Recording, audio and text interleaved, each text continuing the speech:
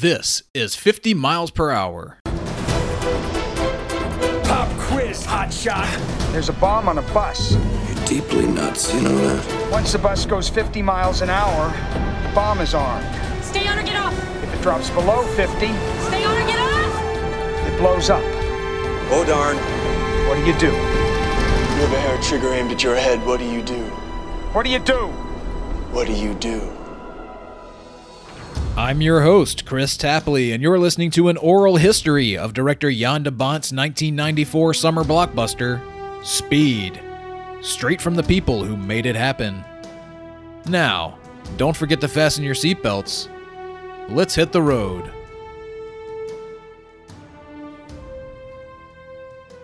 Hello, folks. Welcome once again to another action-packed episode of your favorite Speed podcast. It's probably the only Speed podcast. Or maybe it's not, but it's definitely your favorite. This is indeed 50 miles per hour, and last week, we established Speed as a sort of ultimate LA movie.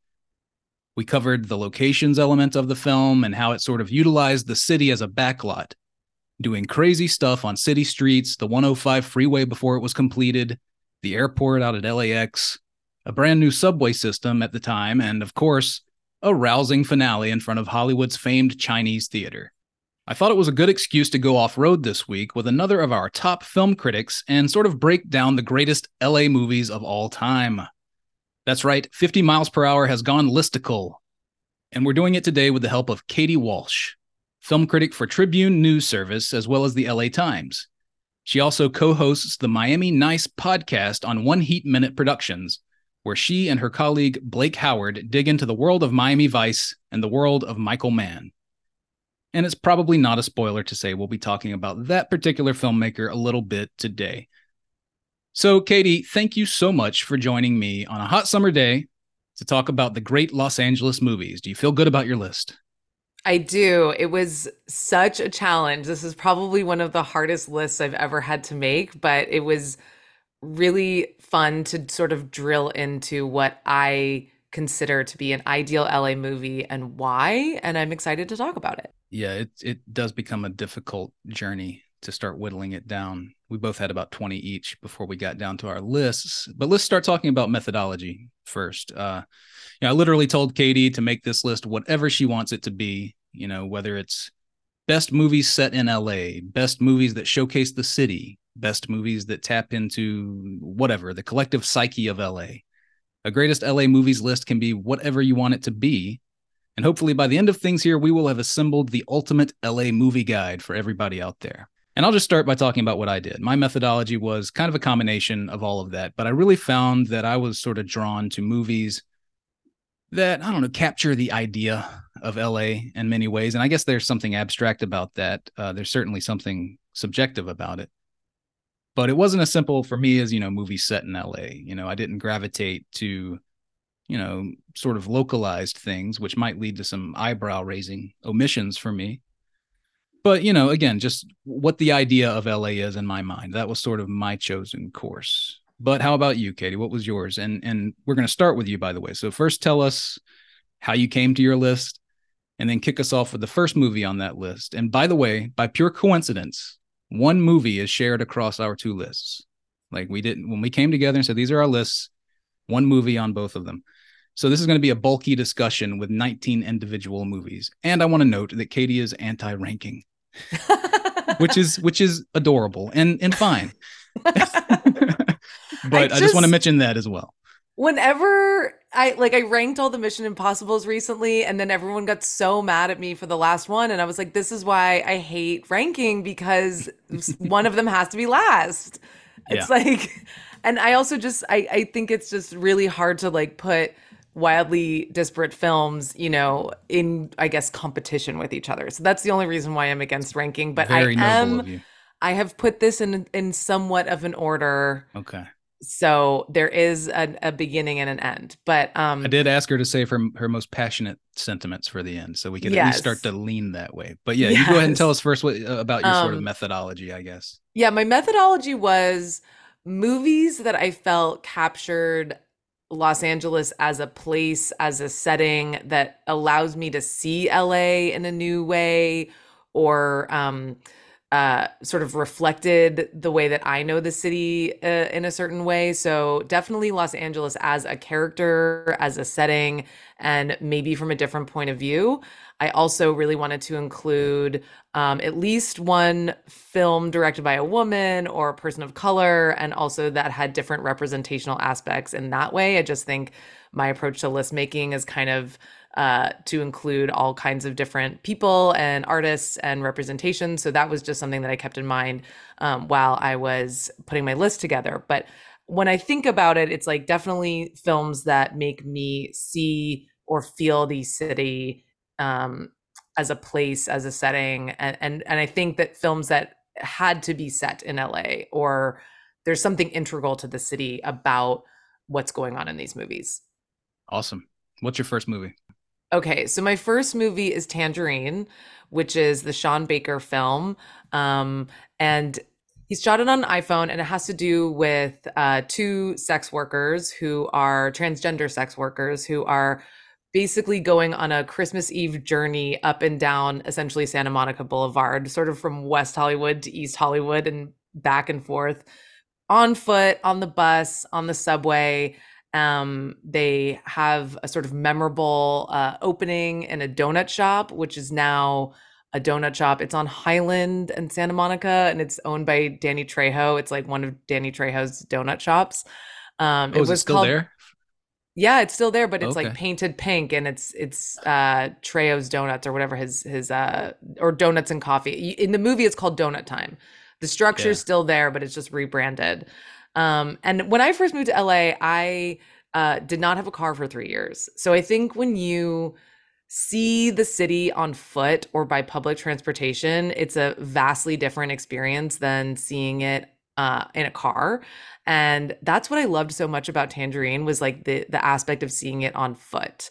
And I think I just love that it was highlighting people that you don't always see in LA movies. I think there's like an Armenian cab driver in this movie, and just like highlighting things that if you lived in LA and you knew the city quite well, like you would identify these people and these experiences and these locations. So that's why I Totally. chose Tangerine.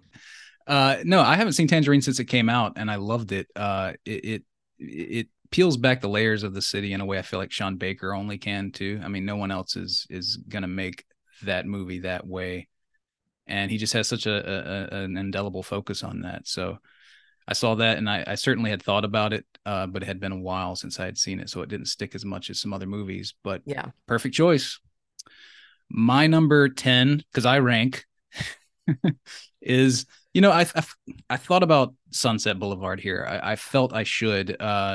The noirs are difficult for me, and by the way, we're going to use this as an excuse to just talk about other movies the whole time, so Yeah. expect that. But then I started to think about them. Kiss Me Deadly, it's a Bunker Hill movie to me more than it's an LA movie. I get back Yeah. to that localized thing. Double Indemnity, Mildred Pierce, like, okay, you'll see like some Glendale or Los Feliz location here and there, but it doesn't start to scream LA movie to me. Long Goodbye, it's a Malibu movie. It's not really an LA movie. But then I was thinking, because my head was there, about black and white, and Ed Wood flashed in my head, and I said, Ed Wood is Mm-hmm. definitely a great LA movie. So I got a little wacky there, but I just thought about it, and I'm really into this idea of movies that, again, showcase different areas of the city. And I just think of things like Bela Lugosi living in Baldwin Hills. And I even reached out to Larry Karaszewski when I was putting this together. I was like, he wrote the script with Scott Alexander, his partner, and I was like, did he really live in Baldwin Hills, or did he just make that up? And he was like, oh no, and he showed me all his research instantly. Like he was like, he lived in Baldwin Hills in this house. And so just little weird things like that. I mean, this movie shares DNA with a lot of movies on my list, which is a lot of mine are about dreamers. And that's, to me, sort of a quintessential element of LA. You come to LA because you're trying to get away from somewhere else. I interviewed somebody not long ago. No, I didn't interview him. Dennis Hopper. I saw an interview with Dennis Hopper. You interviewed Dennis Hopper No, that no. long ago? I know, I'm just no. kidding. I saw an interview. Yeah, that would be interesting. He went down to the grave and It was pulled a out my mic. seance. Yeah, You had a yeah, Ouija yeah. board. He showed up. He was on time. No, but I saw an interview with Dennis Hopper where he was talking about he grew up in Dodge City and he came to LA because he wanted to know where all the trains were going. And Oh my God, so I I just love always thought that that. was a great line. And a lot of my movies sort of reflect that idea of LA as a dreamer city. And also Ed Wood certainly is part of the reflexive cinema canon, movies about the industry, Boogie Nights, The Player, things like that. So it just struck me. I wanted to include Ed Wood on the list. It was one of my favorite movies when I was, getting into movies. It's my favorite Tim Burton movie. So Ed Wood, number 10 for me. Nice. Miami I love Nice. Ed Wood. So yeah, I love Ed Wood so much. And yeah, I don't know. Just I haven't seen it in a long time, so I need to rewatch it. But okay, It my goes all number over. nine. That's what I love about it. It showcases a lot of areas, and there's the whole bit with Orson Welles, and it's my favorite movie magic kind of movie in terms of showing you how that sausage is made, or show a movie kind of depicting the industry in that way. I love it for that. So yeah, And I think so many of the movies like on both of our lists are about like filmmakers who come to LA as dreamers and are reflecting that back in their own mm-hmm. work. Totally. Because I don't think we have a lot of like native Angelinos as directors on this list, so they're really Yeah, capturing the sense of falling in love with the city. I think, which I'm not from here, so I also feel like I share that. When sometimes that's a connection you can feel with a filmmaker when they are sort of showing you the city that they fall in love with, or that they are grappling with totally. as a transplant, as a dreamer. Yeah, Okay, so my number 9 is The Nice Guys, a Shane Black film the from Miami Nice Guys. Sorry, yeah, I'm the not going to keep Miami doing that. Nice Guys, yeah. But I really, really wanted to include a Shane Black film because, and this I think is one of his best. I could have also done Kiss Kiss Bang Bang, I guess, I but thought this about one that is. one. There's just such a like affability to this film. It's Ryan Gosling and Russell Crowe, who normally do quite tough guy a little bit characters, and it's them leaning into their physical comedian aspects, or even their just their comedian aspects. And it's a sort of LA noir. It's all over the city. It's Shane Black sort of riffing on LA noir, even though he riffs on that I think a lot, but this is sort of the most direct one. And I think it's just a really sort of beautiful distillation of like his talent and his approach to filmmaking.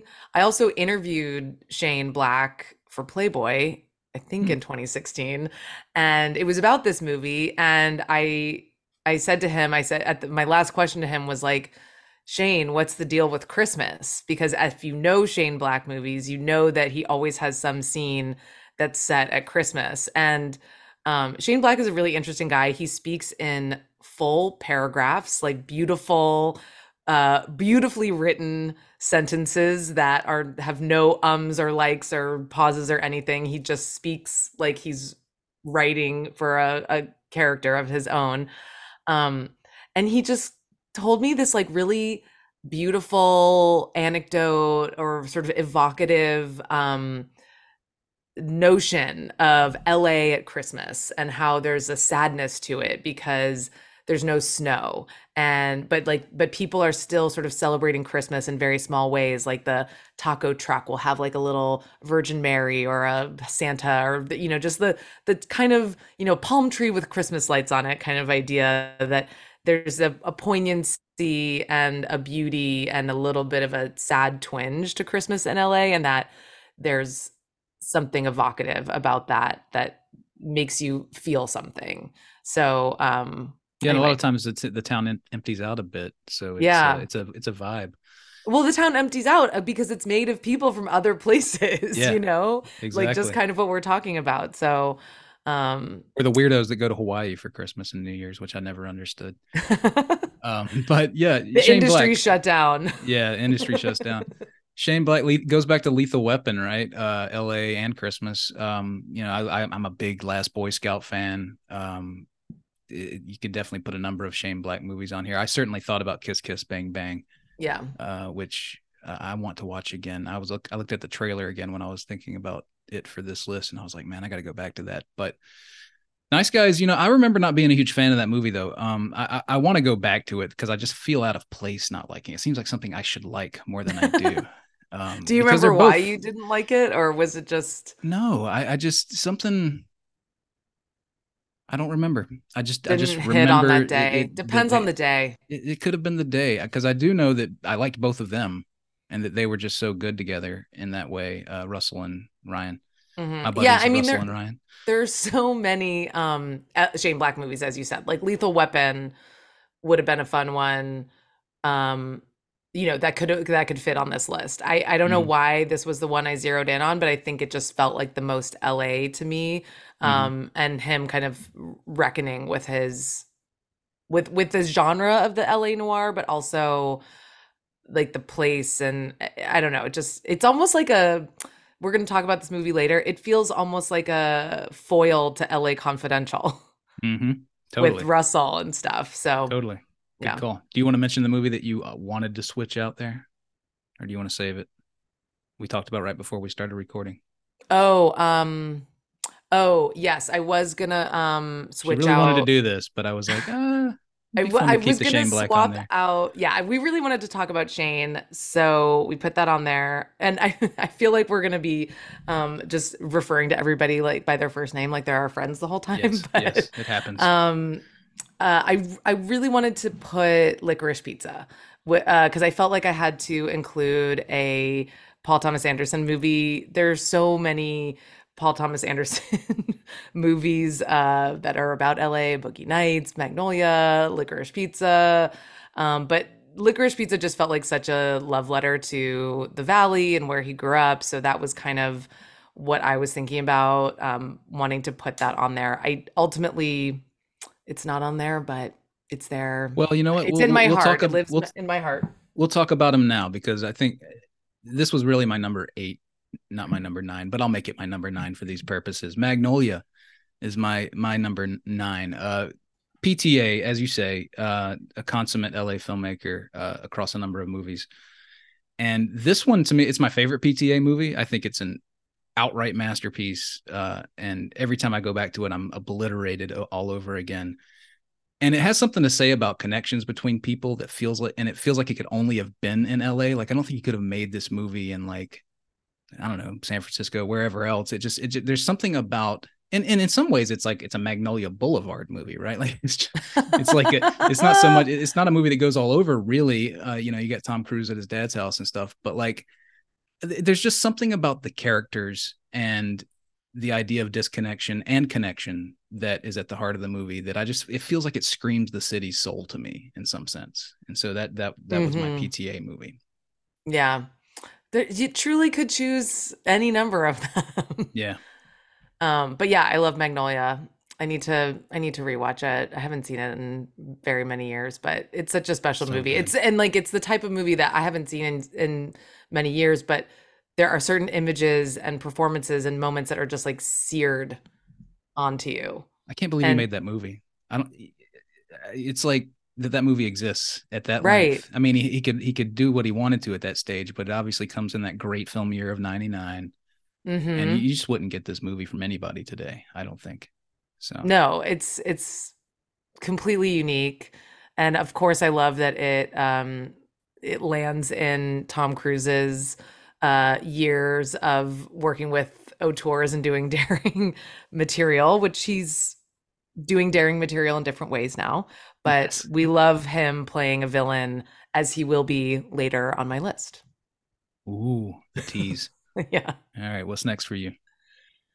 I'm going to go Boys in the Hood because I love John Singleton and I love this movie. And I also think this movie captured just like a moment in time. It was very zeitgeisty. I think John Singleton was like the youngest person ever nominated for Best Director at that time. Yep. He was like right out of college at USC. And, it's sort of like... Fight on. Yeah. Hey, we're both Trojans. We are. But I just think he's such a great director. I mean, R.I.P. I love him so much. And he's so insanely talented. But this movie also just came at this like really interesting moment in time for Los Angeles and for, it represents a different part of Los Angeles South Central Compton area that we don't always see as well. And it's also just like really beautiful and tragic and sad and really like deeply moving. And it's just a great film. You know, it's aside from all the sort of meaning that is put onto it for what it's about, where it's from, you know, what it says about the culture in the mid 90s and all of this stuff, you know, when we were obsessed with the LA riots and gangster rap and all this stuff. But, you know, I think it just shows this story of like normal people living in their neighborhood, and it's outside, it's more of a personal story than it is like about the idea of where it is. Yeah. So it totally. balances both. And I'm glad you included on the list. I feel like John Singleton needs to be represented. I just, fair warning, my list is very white. And part of it was what I said about things being localized. Like, you know, this movie takes place within a few square blocks, right? So it sort of, my methodology wasn't allowing it space. Also, you know, earlier this year, I actually watched all of these films, Boys in the Hood and Menace to Society, that I had not seen in years. Mm-hmm. Menace to Society, I think, is my favorite still. That movie is so freaking good and potent, and just an exhibition of talent that still blows me away. But if I had gone with any of them, I might have even said Friday. Oh my God, yeah. I mean, that is a movie I watched. I wore out my VHS when I was in middle school and high school. Didn't even occur to me, but yes, like, because I just thought John Singleton, and then I just immediately thought Boys in the Hood. But Friday is like such a great choice. So good. And you could even go to things like Training Day and stuff that really are kind of city hopping movies as well. And God, I love Training Day. There's so many to choose from, and not that you would have to choose one, but I ended up not having a John Singleton film or any of these from the early 90s. So I'm glad you have that on there. It's an excellent choice. Also, he is an Angelino. So we've been talking a lot about people who are transplants. So I think in this film, he's like saying, this is my HUD. Yeah, totally. You know, this is going to make an interesting segue to my next movie, but I went with Falling Down, the Joel Schumacher film from 1993 that I don't think you would ever see made in a million years today. No. It is Michael Douglas as this guy who's just on his way to work over here I think he's over here in Pasadena, South Pass, something like that, and in traffic, and this glorious opening shot that just sets up the kind of closeness of things and just the heat and settles on this guy's face, and he just freaking snaps and gets out of his car and goes on a tear through the city. And talk about like a road trip through the city. I mean, this goes all the way through Koreatown, through I guess he's in Boyle Heights at one point. He's making his way to Venice and just slowly losing his mind along the way. And today it could be seen as like a poster child for like MAGA types. I still think, looking at the movie now, I don't know when the last time you saw it was or what you think about it. I think the movie is very smart in its kind of assessment of that stuff, and still is, and ends on one of the bleakest images I can imagine. Actually, I don't know if you remember, but it's after they kill him out on Duvall kills him out on the pier, which is actually the Manhattan Beach Pier, which is standing in for Venice Beach Pier. Little local, it's a good pier. Yeah, it's a good pier. Photographs better. But they kill him, and then the kind of camera is wandering back through the house, and before the finale has happened, he was in there watching old home movies with him and his wife, played by Barbara Hershey, and their daughter. And so at the end of the movie, the camera kind of floats through the house and settles on this like familial moment between him and his daughter, and then directed by Joel Schumacher. And it's just like, whew, it's a bleak passage. But I love Joel. Again, this kind of trip through LA movies, I really cling to. I think of stuff like Volcano, To Live and Die in LA. Oh God, you know what? That should have been on my list. She's calling for a redo. A recount. 11. Stop the count. Or like Ambulance, even more recently. Shit. This is going to happen. You're just going to have to let it happen. I'm so mad. It's going to happen. I know. But these kind of movies that really just blast through the city in ways, and it's just really cool to me. So Falling Down, if you haven't seen it in a while, or if you feel icky about it, I mean, just give it another shot. I still think it's very brilliant. So I think Joel, my guy, is good at showing stuff, but also having a critical stance. Or not that it's demonizing, but just kind of presenting it in a way that, is sort of just like, let's take this in kind of thing. Yeah. At least with that movie.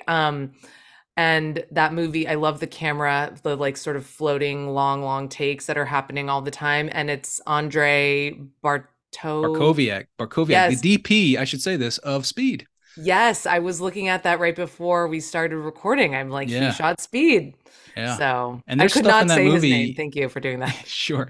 You can see ideas forming for stuff to put in Speed, because there's some stuff happening at the construction area of the 105. Lethal Weapon 3, which Jan de Bont shot. There's a big subway thing in that when they're still building the subway. So you kind of see these locations that are coming together in the early 90s, and then they get really utilized in Speed. But, and it's like you get these two genius cinematographers working on Speed, and it's just the perfect movie ever made. I mean, and there's this scene, by the way, in Falling Down with Frederick Forrest, who we just lost, played Chef in Apocalypse Now. And he plays this like racist, homophobic gun nut in, a gun shop or kind of selling military fatigues and stuff in, I don't know where that is. That seems like Koreatown-ish. But I always just feel like him and the guy from the guy with the gimp downstairs in Pulp Fiction must have known each other or something. Wait, is it the LA? Is it the Army surplus store in Silver Lake? No, yes. I don't think he would have had an Army surplus store in Silver Lake. There was one though that was there forever, but I believe there closed. Was one, but this was so seedy it just couldn't have been. Okay. But interesting. Yeah. What's next for you? Okay, my next one is my one and only Tarantino entry. I could have done Pulp Fiction, but I went with Once Upon a Time in Hollywood. Lower than I thought it was going to be. Interesting. I know. You know what? The ranking is it's a little wonky because I'm not quite a ranker. I won't hold you to it. But I think I put this on the list just for that sequence where all the neon lights turn on at like Casa Vega and Musso, or ArcLight, the Cinerama Dome, the Vista. I can't even remember. Restaurant. Is it Casa Vega? No, the one near the New Beverly, across the street from the New Beverly. Oh, El Coyote. El Coyote, yeah. Isn't that one of the signs? I think so. I can't remember. I'm just literally naming places that I think he would have included. So if I'm wrong, just let me know. But just that kind of magical twinkly sequence of clearly a filmmaker just being like, I love these spots. And it's totally the LA dreamer. You move to LA and or you visit LA and you're just like, oh, I gotta go to these places. So I think I put it on just for that reason, but also I'm very obsessed with the Manson murders. And so it was fun for me to see them like at Spawn Ranch and kind of this stuff that I had always thought about. I was very skeptical before this movie came out of this movie because I was worried about how he would treat the Manson murders because I am so steeped in the details. But I think ultimately he puts this revisionist history tendency that he has towards like a really beautiful fantasy of Sharon Tate just living her life and imagining what that might have been for her. And I think I respect what he does at the end of that movie. So yeah. One of the guys I interviewed for the podcast is Gil Combs, who was the stunt driver who drove the bus in pretty much anytime you see it moving. And he's like a third generation stunt guy. And this will probably be repetitive. I'm not sure when I'm going to bring this up on the show, but he kind of grew up with Burt Reynolds and Hal Needham in the house. So I was like, well, what'd you think of Once Upon a Time in Hollywood? Because that's who Leo, my buddy, and Brad Pitt are playing. And he's like, I had trouble with it because I know these guys. And, it's one of those things. It was just too close for him. But I just wanted to throw that out there because these guys, it's an interesting community of people, the stunt world. And I've run into a number of them on this, and he's pretty special. Just this third generation guy who was his grandfather started in stunts in the silent era doing Westerns and stuff. So cool. Anyway, we had to get a Tarantino movie on here. I don't have room for one ultimately. I might have gone with Jackie Brown if one had made it through. I know. I think that would have been my choice. And again, impossible, like with Paul Thomas Anderson, it's like impossible to choose one Tarantino LA movie. You could totally say Pulp Fiction. You could say Reservoir Dogs, which they filmed right over here in my neighborhood, basically. Pat and Lorraine's is a restaurant that's still open. Great breakfast burritos. That's where they shot the diner scene. There's a bowling alley over here. Well, the wall of this bowling alley is where they're sort of walking at the beginning on the credits. So it's like right over here. Yeah, I know. Jackie Brown. It's like, it's so hard to choose one. I think that's the one I would have gone with, though, if something had squeezed through. But Once Upon a Time in Hollywood probably makes the most sense for these purposes. Okay, next. Where are we? Like number 7 or something? I've done 4. Okay. From the bottom here we up. go. So I watched this again last night just to make sure. And God, the movie still soars. And I actually don't know what you think about it. I can't remember. La La Land. Tell me now. What do you think? What I think about it? Yeah. So I know what I'm getting into. Am I walking into a wood chipper or not? No. Okay. I like La La Land. I don't think I'm like obsessed with it, but the thing about La La Land is I wasn't sure about it, and then the last 10 minutes or so like totally got me. That whole sequence at the end, it really, I was like, okay, I'm emotionally connected to it. I respect this choice. I think it's a good choice, and I think it had to. You got to have this movie on here. Getting back to my methodology, I mean, the idea of LA, it's a movie about dreamers. It's a movie about. It's got beautiful sunsets. It's got traffic. It's got that opening sequence, which takes place in Speed Country, by the way, where they shot the big jump sequence in Speed. Speed Country. This will come back to Speed every time. Yeah, man, Speed Country. The big finale in Heat 2, where the big gunfight, that's Speed Country. Yes, it is. Yes, totally. And I lived that. right off the 110. Oh, yeah? Yeah. But yeah, just being someone in the crowd to steal a line from the movie. I'm going to be really douchey real quick and just read what I wrote about the movie, because I went back to my thing that I wrote at the time.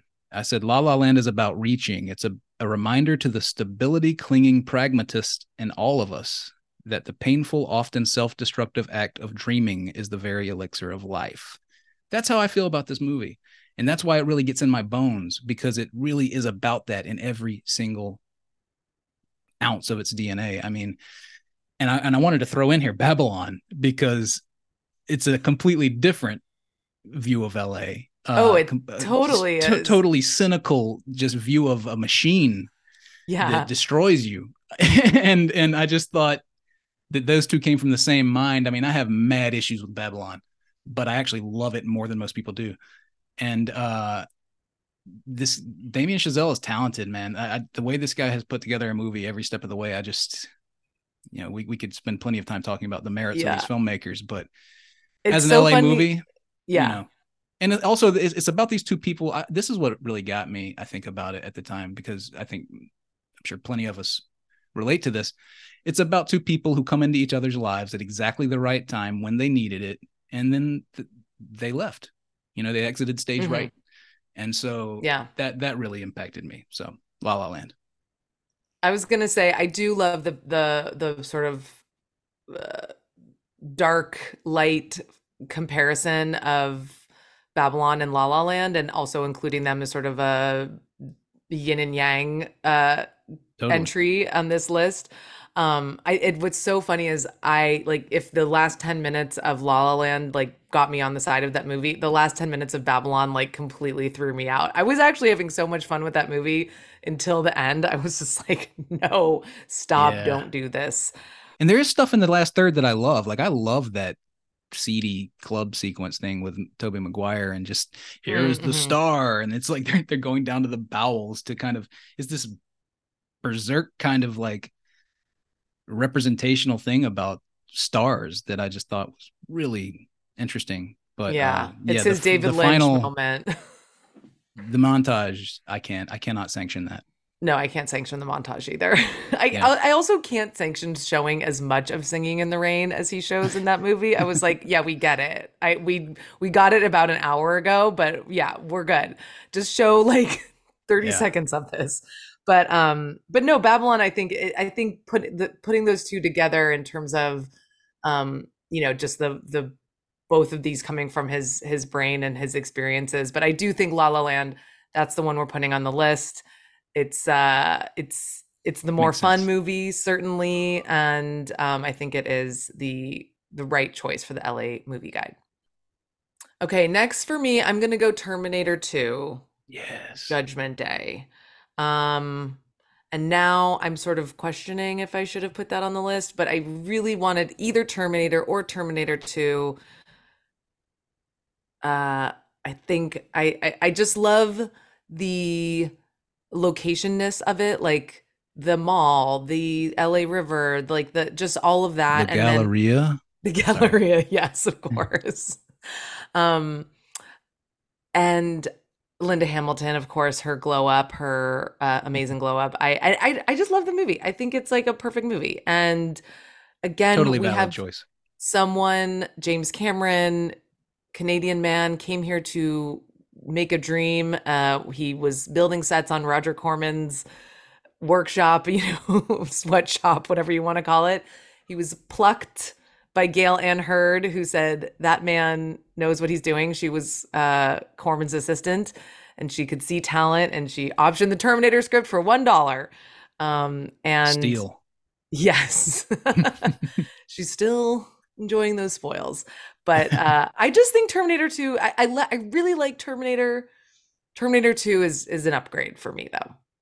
Without question, this is a great choice. I mean, this is one of the few movies where I've like gotten on Google Maps and been like, wait, where did John Connor live? What's the Yeah. address? And go and look at the street view and be like, oh, it's still there. It looks like it. And like total LA movie. Yes, you could have done Terminator as well. I mean, this was back when the industry was in LA, so the movie sort of was going to have to be in LA, right? Like you're going to shoot that movie here. And the way he does it is like, I had a professor in film school, a cinematography teacher. He had this funny story about when they were shooting that movie, when they were shooting specifically the big freeway chase, you could not find cable in this town, like rigging cable. Like, Oh my the God. production had just gobbled up all the assets. And it was like this whole thing.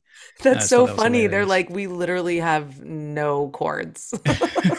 No stingers. Sorry. Yeah. And you look at that scene and it's like, it's night and they light the hell out of it. There's also a lot of really good rear screen projection in that movie, by the way, like incredibly integrated rear screen projection, just on a nuts and bolts level.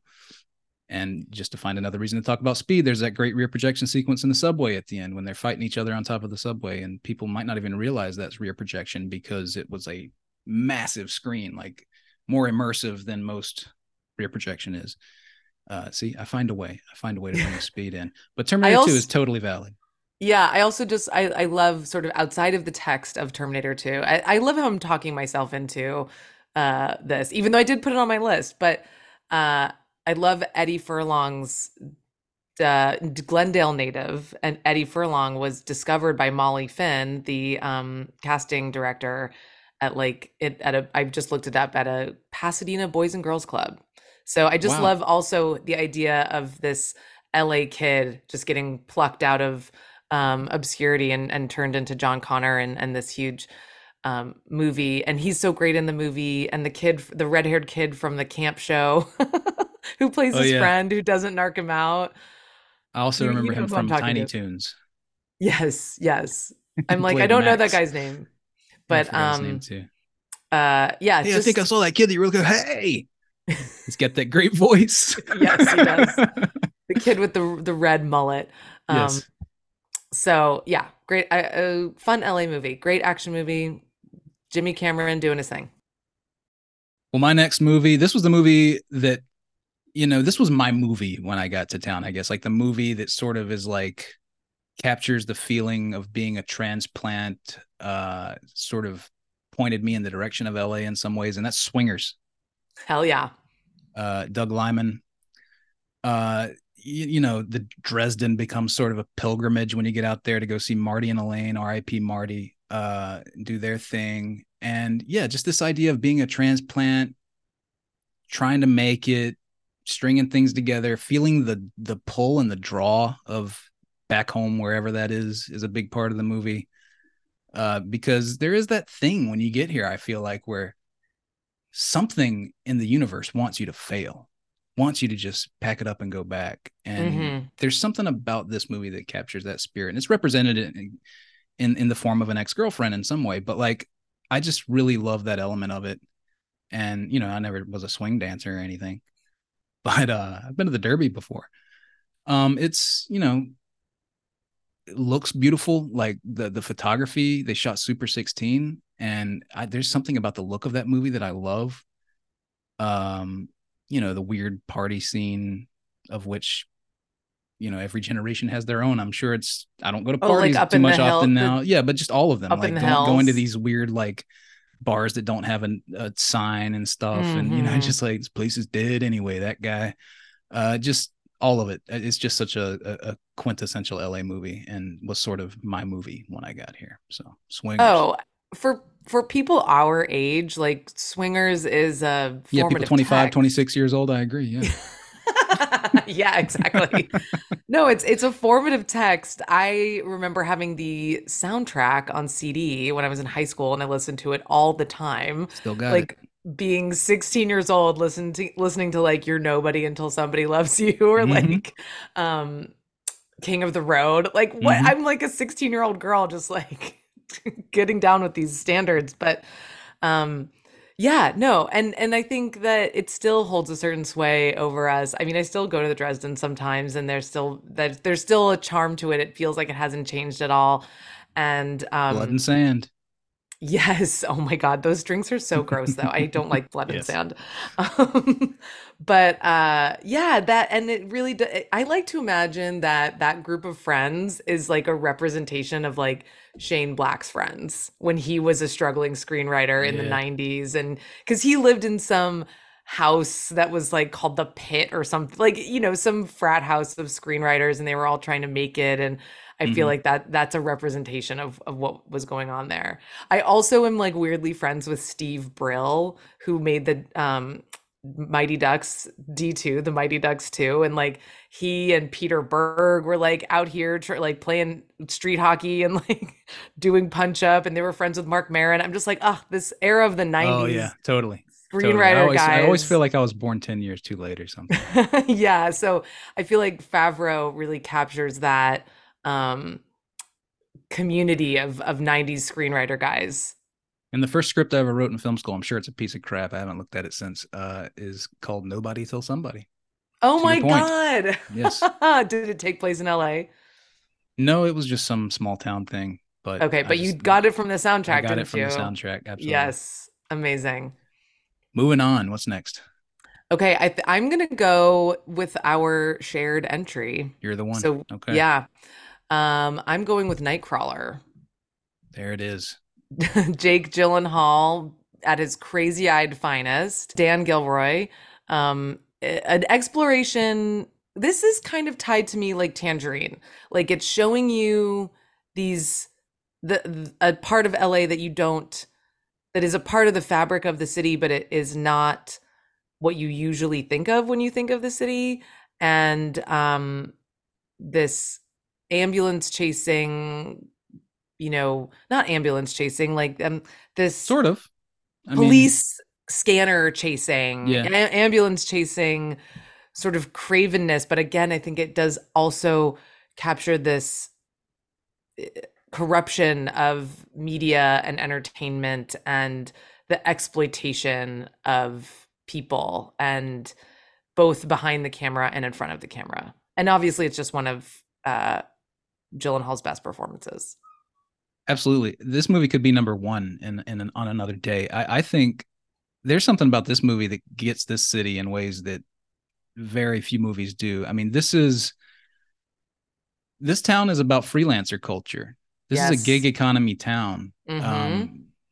You know, they say if you can make it in New York, you can make it anywhere. If you can make it in Los Angeles, you probably can only make it in Los Angeles. Is my kind of dig. It's a town of misfits, and this is like a really dark vision of that. And Robert Elswit shot the hell out of it. It was the same year as Inherent Vice, so he was capturing LA in very different shades. I wrote a story about that specifically. I interviewed him because it was just so fascinating to me. But entertainment, exploitative news, learning on the job. Like Jake plays this Rupert Pupkin kind of looking guy, and it's just such a good comparison. That he's a Rupert Pupkin. Such a good comparison. Totally. It's an incredible movie. I watched it again because I was like, do I want to put this on the list? And I was like, it's shot to the top 5. I was like, absolutely. And I was trying to stay away from it because it was on your list. And I was like, we're going to have to share this one. Yeah. It's so good. And I cannot believe that we dropped the ball on that for Oscars because everybody should have been nominated. Rene Russo's incredible. Riz Ahmed's incredible. Riz is incredible. Bill Paxton's incredible in his brief bit, R.I.P. Bill. I miss him so much. I'm not surprised that this did not get nominated for Oscars because I feel like the Academy with the Oscars, they like to it's always about like, what is the story we want to tell about ourselves? And so that's why you get want to tell this one. Yeah. No, they're like, please don't look at this. Like they're like, guys, like look away because it's so cynical and so dark and so true, indicting and true and accurate, but it's like such an indictment of the industry and just the way that he is living on the edge in a way that is like very scary, but also very realistic in terms of his sheer existence, like his financial situation, his apartment. Like it's so easy for people to have big dreams and slip through the cracks. And if they have no support system, then they, things can get really edgy and scary really quickly. So I think that when the Academy is like, yay, the artist, and like, yay, La La Land, and yay, Birdman, it's like they want to celebrate like artistry and beauty. And Birdman's pretty cynical. Yeah, it is. But it's also like, I'm an actor and it's really hard. True.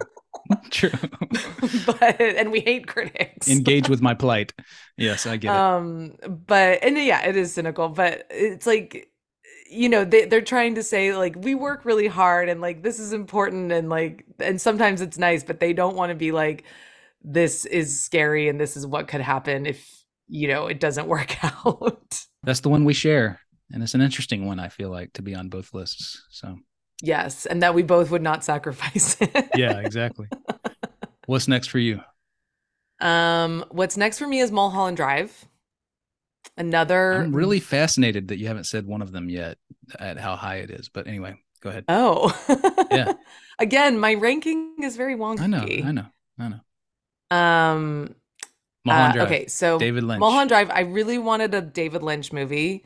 Because I feel like he is like a filmmaker who's grappling with. He's from Idaho. He's coming to LA. He's kind of obsessed with LA, but also grappling with it. And again, I think it could be on a very scary double bill with Nightcrawler in terms of the cynicism of Hollywood and how it sort of chews people up and spits people out. It's also obviously named after a very famous street in LA. And just as a side note, you had mentioned briefly Sunset Boulevard, which, it's like people would assume, oh, you have to watch Sunset Boulevard. But to me, I feel like Sunset Boulevard is just about that one house off of Sunset Boulevard. What the business did to her too. But yeah. Right. It's absolutely. about the business, but like, it just takes place in one place and it's about the industry. But I just was like, it doesn't express LA, the city to me. Yeah. But it expresses Hollywood, but not city. But it's so hard to divorce those two. But sure. Anyway, so yeah, Mulholland Drive and just great performances and creepy and scary, dealing with sort of genre elements of noir and totally inscrutable as well. And starring Patrick Fischler, who was in the elevator in Speed. See? I will make it happen every time. Yes. He got his SAG card on Speed. Very nice guy too, by the way. Yeah, nice. Mulholland Drive was really close for me to making the list. And Lynch is low key an LA filmmaker. I mean, like I could have gone with Inland Empire which I love, or Lost Highway, which is probably my favorite. Oh, Lost Highway. Yeah. So good. Yeah. You know, he could have set Blue Velvet in like Burbank or something if he wanted to, or something wacky like Palmdale, you know. Like, yes. So it's a absolutely valid and really came close for me. So yeah, I can't add much more to that. I'm okay. Now I'm entering a trilogy. You ready? Oh, nice. I've got this trilogy. See this trilogy. Yes, this trilogy of the kind of secret history of Los Angeles. And this one's fun. Who Framed Roger Rabbit? Mm-hmm. You know, it's got a lot of elements at play, like obviously entertainment industry and stuff, but just the role of developers and politicians in shaping this city, because it gets into the collusion with the auto industry and the destroying of the kind of immaculate public transportation we had here, the red cars, things like that, and this happy ending of like a freeway not happening. It's kind of like it's fascinating to me on that front, and just again really just this idea of that collusion of developers and politicians and how that's underneath this zany story about the entertainment industry. And you know, when I was at USC actually for grad school for journalism, my beat was transportation in Culver City. And I remember writing this story. This was 2008. I remember writing this story about the story was called Back to the Future, and it was how we were finally getting back to the kind of strands of great public transportation we used to have here. And it was at a time when the Expo line was being built through Culver City.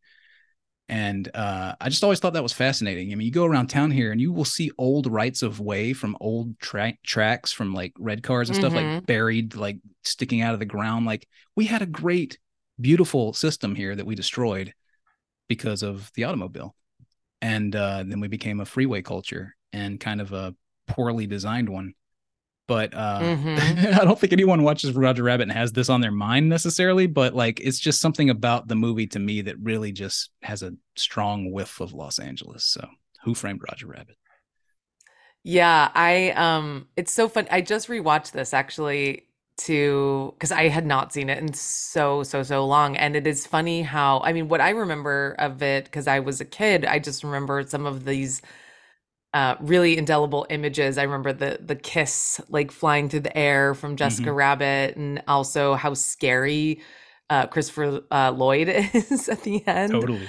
And I was going, oh my God, I can't believe my parents let me watch this. But it was such a like cultural phenomenon. And then it is funny when you revisit it as an adult and you're like, they're really weaving in some Chinatown-esque it's got political that commentary. Yeah. Yeah. That it obviously goes over kids' heads when they watch it, but it is clearly a filmmaker grappling with the history of LA and with the industry as well.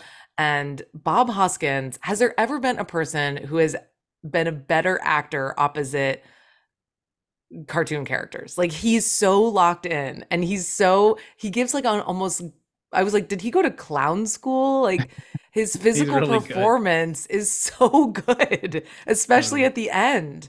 Yeah. Oh, with the number. Yeah. Well, just like he's just, you know, like he's sort of struggling and fighting against all of these animated elements. As he's singing and dancing. He's so good at it. Totally. And I just have a huge crush on Bob Hoskins, also R.I.P. R.I.P. Bob. There's somebody named Bob in Speed too. No, sorry. There actually is. Patrick Fischler plays a Bob in the elevator. And then the guy that gets blown up in the bus at the beginning, his name's Bob. Anyway. Amazing. I know. I love it. I've got it. It's right there. It's so present in your mind. What's next? Okay, this is, I am now on my number 3. My number 3, and it really could have gone to another title. I am going with Strange Days. That's the one. I was like, when's she going to mention this? Great choice, but go ahead. I almost went Point Break. I really wanted to go Point Break, but I had to get a Catherine Bigelow film on here.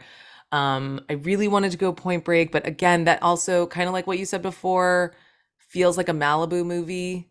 And Strange Days is such a movie about LA and about LA cops. And I feel like she is she's both reacting to the LA riots and then also predicting the future when she's dealing with the corrupt LAPD and also these like virtual reality headsets that everybody's wearing. It takes place in the year 2000.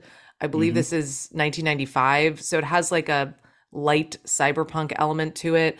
But those virtual reality headsets are anticipating things like body cameras or even cell phone video footage of police brutality. And so I think that she's reckoning with stuff that had happened and also anticipating things that would come to pass in a really interesting way.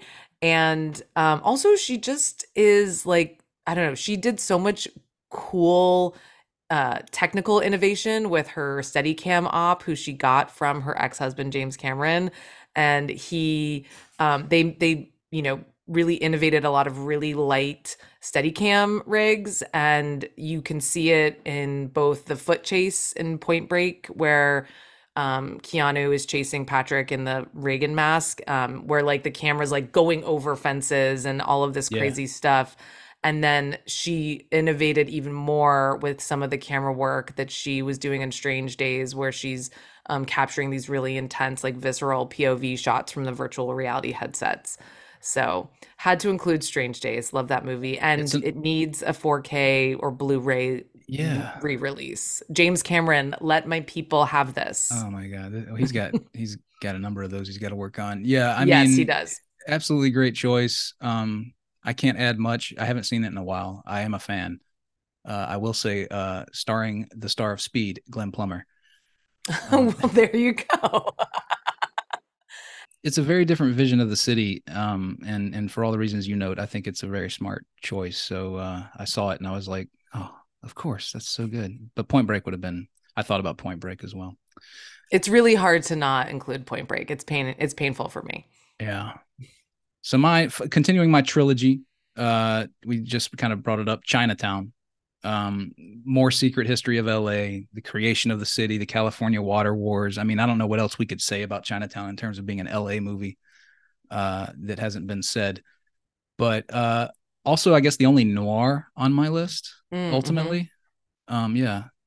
Because again, like I was saying, a lot of those tend to be so localized, but this one certainly is not. But this is an interesting noir because it's kind of like outside of the traditional time frame. Yeah, exactly.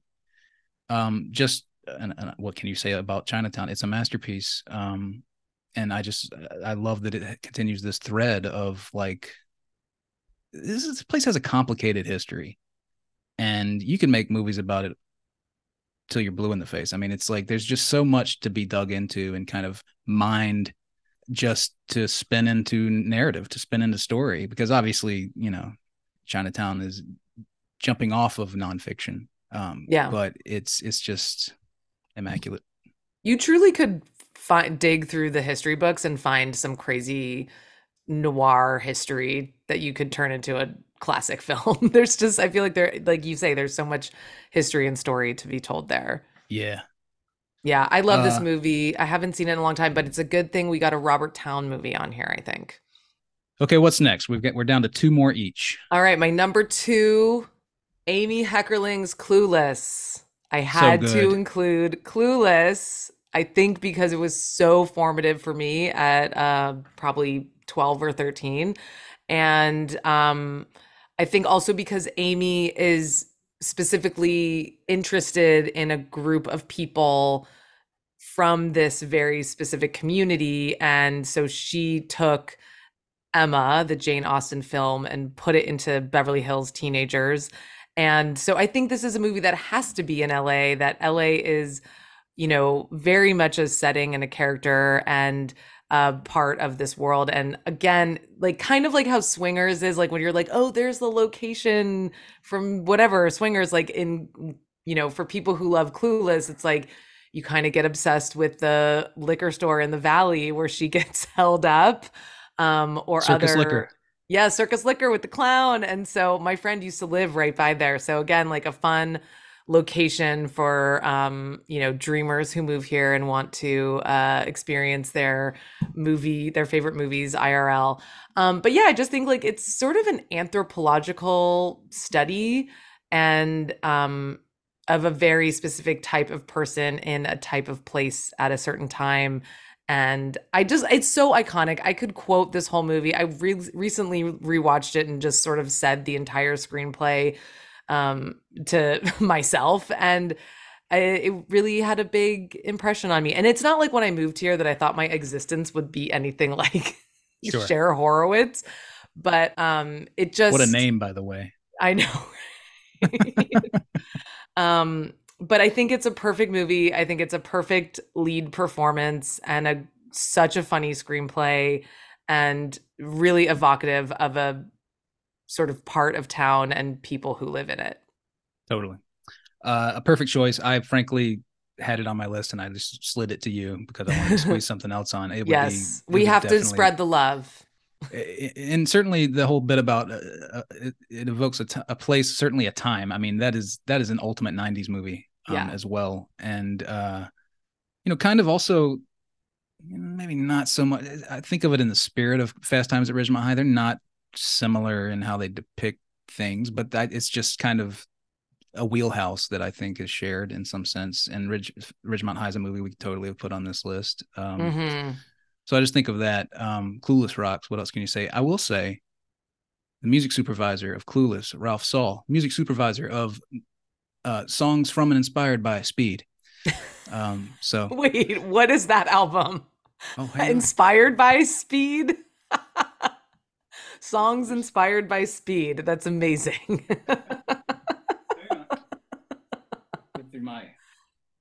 Go through my CDs here. Oh, there you go. Songs from and inspired by the motion picture Speed. Wait, did that come out before or after the movie? It's one of those things that comes out in tandem, There's the track listing. It's got Billy Idol's jam on there, obviously. I need to listen. Some of these are in the movie, some of them are not. That's the inspired by bit. Yeah, he was literally hired to come up with a. I mean, listen. Cracker, let's go for a ride. Blues Traveler, go outside and drive. Rick Ocasek, Crash. Pat Benatar, Rescue Me. Rod Stewart, Hard Road. You get it? Kiss, Mr. Speed. He was literally, it's a theme album that he was hired to come up with. I love it. And he was the music supervisor for Clueless. He was the guy on Clueless too, yeah. And that soundtrack was such a big deal to me as well. My sister, my older sister, taped it for me on a tape, and I listened to that tape all the time. Although I embarrassed myself, he's not responsible for the tenderness at the end. I was like, dude, that's the greatest needle drop, and he's like, that wasn't me, unfortunately. I was like, oh, well, pass it on, whoever did it. Yeah, well, but Ralph Saul, he's the man. He kind of created the tribute album. He did like a Grateful Dead one in 1990, and then he did they did a Doors one called Stoned Immaculate, and he came up with he didn't do Encomium, the Led Zeppelin one, but he sort of insinuates that was his idea. Anyway, interesting dude. People will hear from him on the podcast at a later date. I'm excited. Yeah. All right. So what am I up to? Number 2. You're on your 2. Finishing my trilogy. LA Confidential. Talk about just mining history as well as apocrypha. Just it's got everything. It ties in stuff like the Bloody Christmas thing, the Hush Hush magazine, and just the kind of corruption of entertainment and law enforcement, and how those two worlds collide, and everything. Shattered dreams. It ends on this sort of undying spark of hope. As much as we can stomach, seeing Kevin Spacey on screen, he's incredible in the movie. And, he's very really, really conveys that in such a great way. And just how show business is wielded to sort of distract from the rot of the city. There's just so much going on in this movie that is just an ultimate LA movie. And so LA Confidential. I love LA Confidential. And just like the themes of police brutality, and kind of when you revisit it, you just are like, oh, this is just a thing in the LAPD. And it always has been. And that's just one of the things we reckon with as a city here, sort of constantly. And Russell Crowe, so good and so hot in this movie. Everybody's so good in it. Guy Pearce is his first thing, really. Guy Pearce is great. Cromwell. Yes, Cromwell. And I love Danny DeVito as the journalist, which I was like, okay, I feel a little attacked by this. But it's true, and he relishes his performance. It's just a great movie, beautiful, classic. You can watch it anytime. And And yeah, and again, it sort of feels a little strange daisy to me in terms of dealing with the LAPD, but it also feels very a foil to Nice Guys. So it's like those could be a kind of interesting little triple feature. We should do a little programming session. We should have a festival. Yes. Let's talk to the American Cinematheque. There we go. She's got the hat on, folks. Yeah. Yeah, and by the way, my number 1 and number 2 film, not to spoil, same DP. But let's get to your number 1 movie. My number 1 movie is Collateral. And, directed by Michael Mann, 2004, starring Tom Cruise and Jamie Foxx. Now, I do co-host a podcast about Miami Vice and about Michael Mann, co-hosted by Blake Howard, who did One Heat Minute. And I feel like every time you're talking about ranking, it's sore subject for me, ranking Michael Mann movies, you have to have Heat, and then it's the next one. So it's like Heat is always the number 1. That's just a given. Spoiler. And so my next one is Collateral. And I the reason why I love Collateral is like I love Tom Cruise, I love Jamie Foxx in this movie. I think their performances are so good, but I love what an LA movie this is. And the locations, they're going all over town. I love when they're in downtown. He picks up Vincent Collateral, as he is canonically named. Max picks up Vincent Collateral and he says, "Oh, I need to go to this location." And he asks them how long it'll take. And if you know LA, and Max says it'll take 7.5 minutes or something like that. And you're like, yeah, that tracks. That sounds right. And then, and then they go at one point at the end or in the middle, they go to Six at Alexandria, and it's in K-Town, and it's a Korean club, but he doesn't really have to announce that. He just knows that if he takes you to different parts of town, it will have a specific, cultural and ethnic feel, which I think when you live in LA, you start to figure these things out. And I think if you think LA is like just Hollywood or like just one thing, you haven't done enough exploring. And so that's what I love about this movie. It's really exploring all of LA. And I think it's not really dealing with the industry, but it's dealing with people who have dreams, and especially in Max. And island limos. Yeah, so it's just it's a perfect Michael Mann movie, great Tom Cruise movie, right? Kind of at the end of his experimentation with Auteur's era. And Jamie Foxx is so good. Like, how do you be the coolest guy ever and then play such a nerd? It's amazing. Yeah. Same year he played Ray too, Ray Charles. Exactly. So Collateral, love it. Great LA movie. Totally valid choice.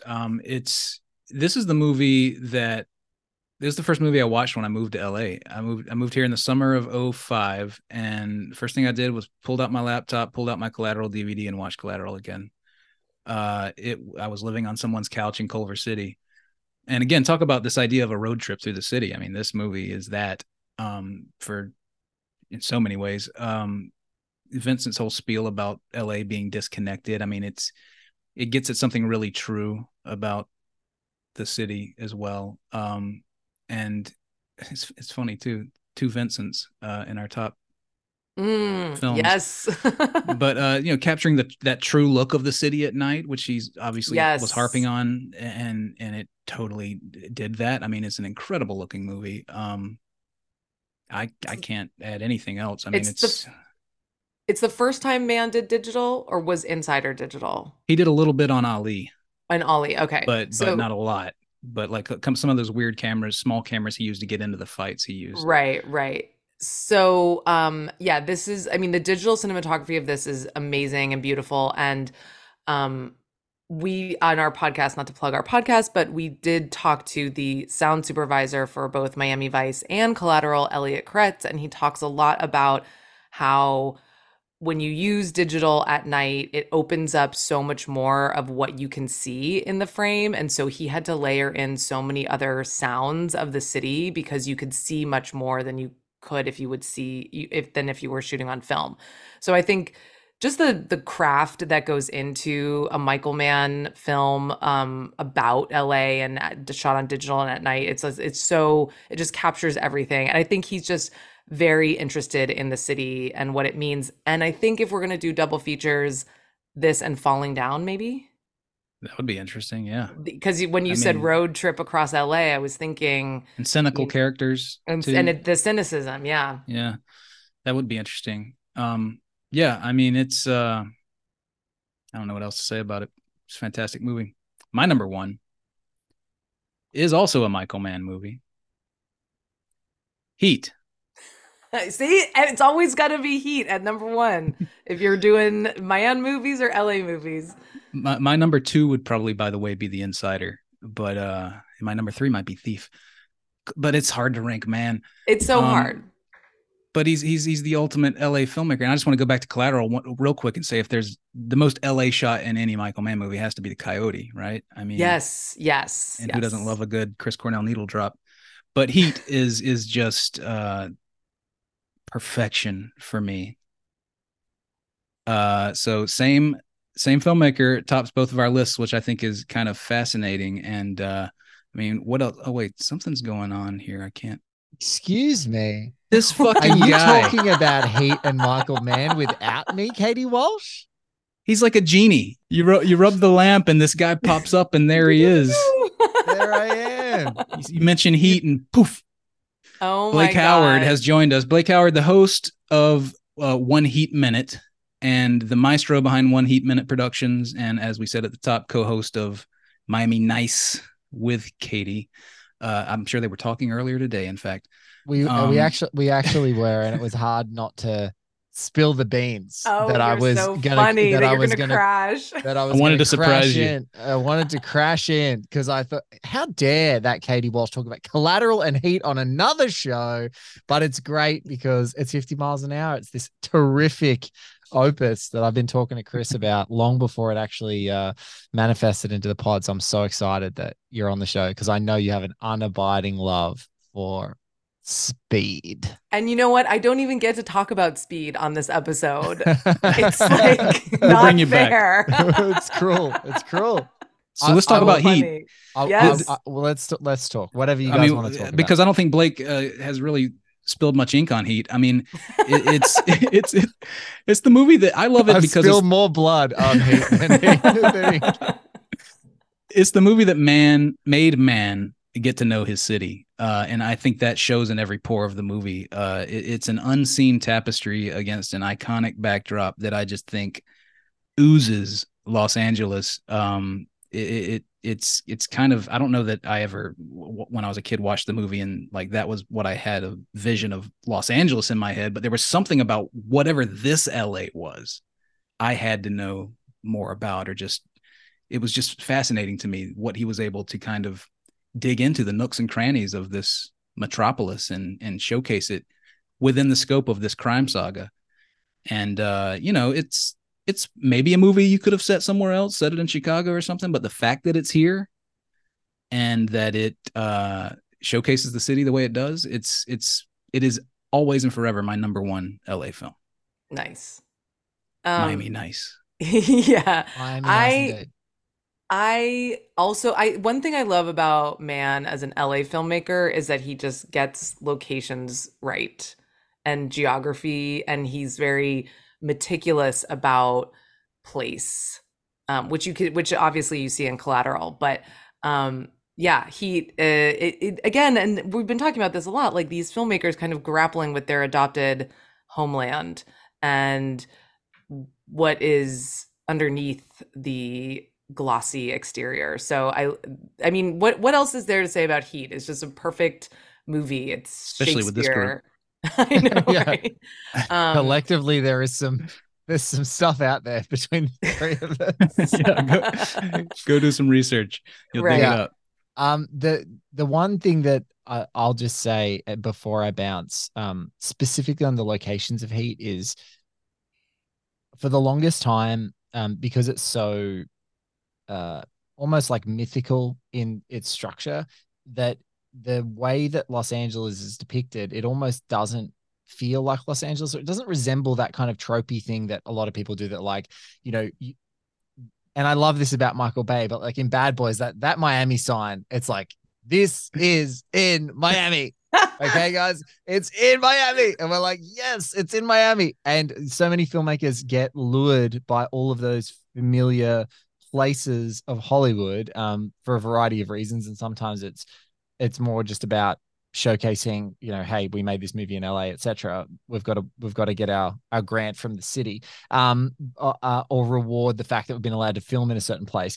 But I love that it doesn't depict in LA. Like the one image is like Drucker standing in the middle of frame, and behind him is like a mound of sulfur, as an image that I think of a lot in Heat. And I'm like, where is that? Like, I know they're in LA.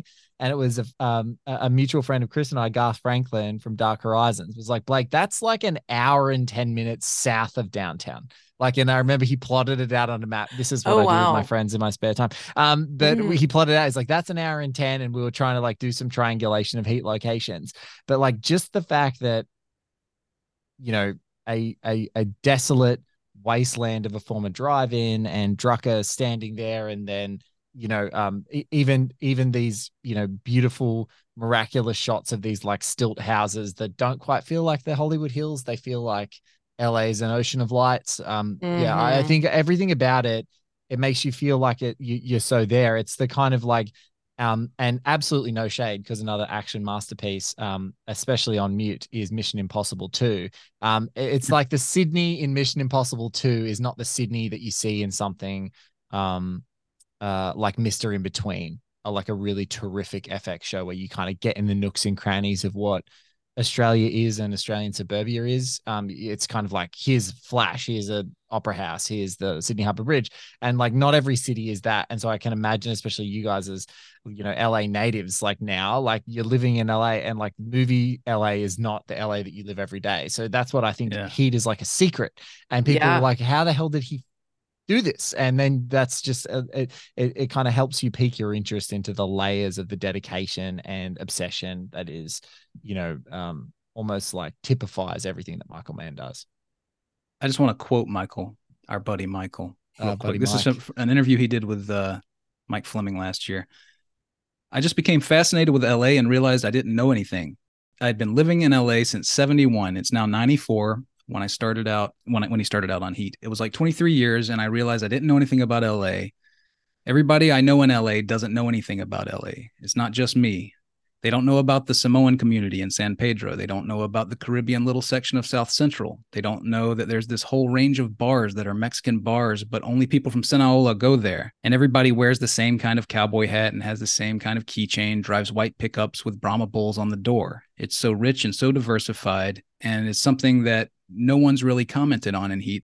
You're not in this cultural, self-imposed ghetto of driving through Los Angeles, of myth. If you live on the West Side or Malibu, drive down Sunset, here's the Strip, here's this, here's that, same restaurants, everything else. That's not LA at all.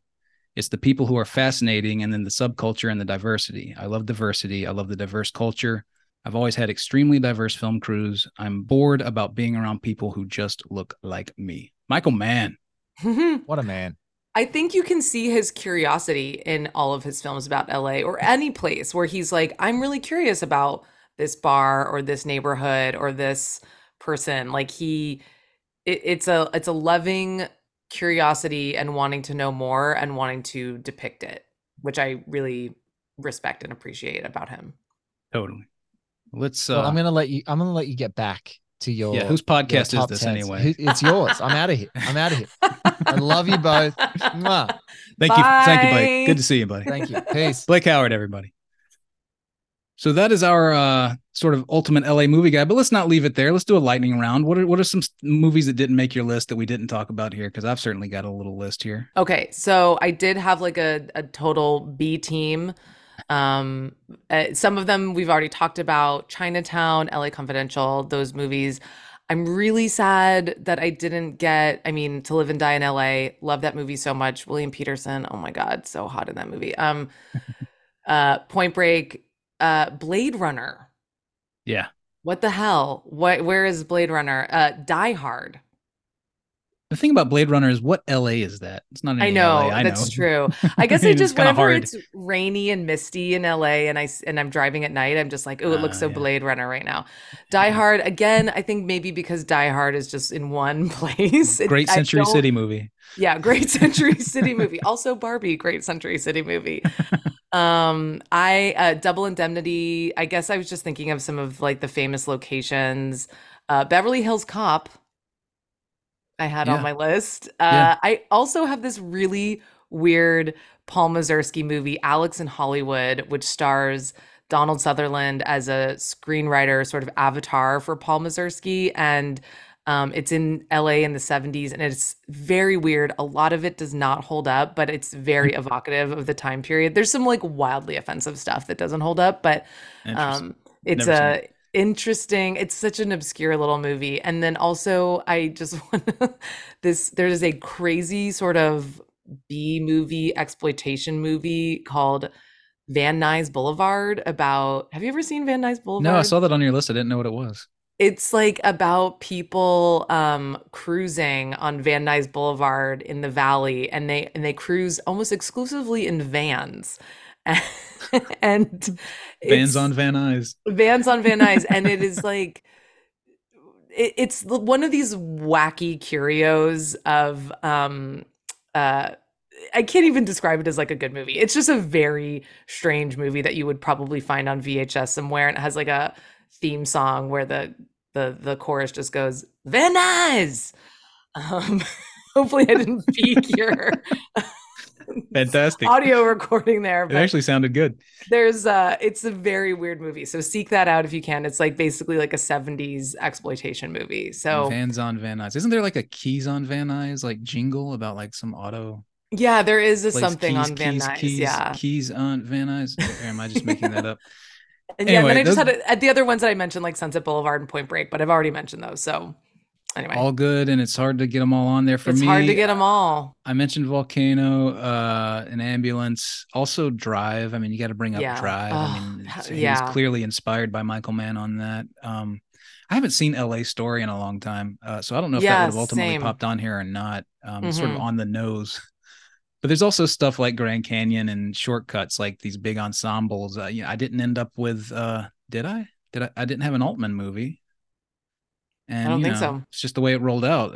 Yeah. So, because I thought about Long Goodbye until I watched it again, and I was like, he's just in Malibu. Yeah. I thought about The Limey, Oh, interesting. which Interesting is, choice.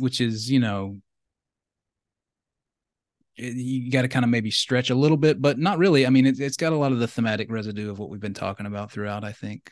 There's also Repo Man, Alex Cox, which I saw recently for the first time, actually. Weird ass movie.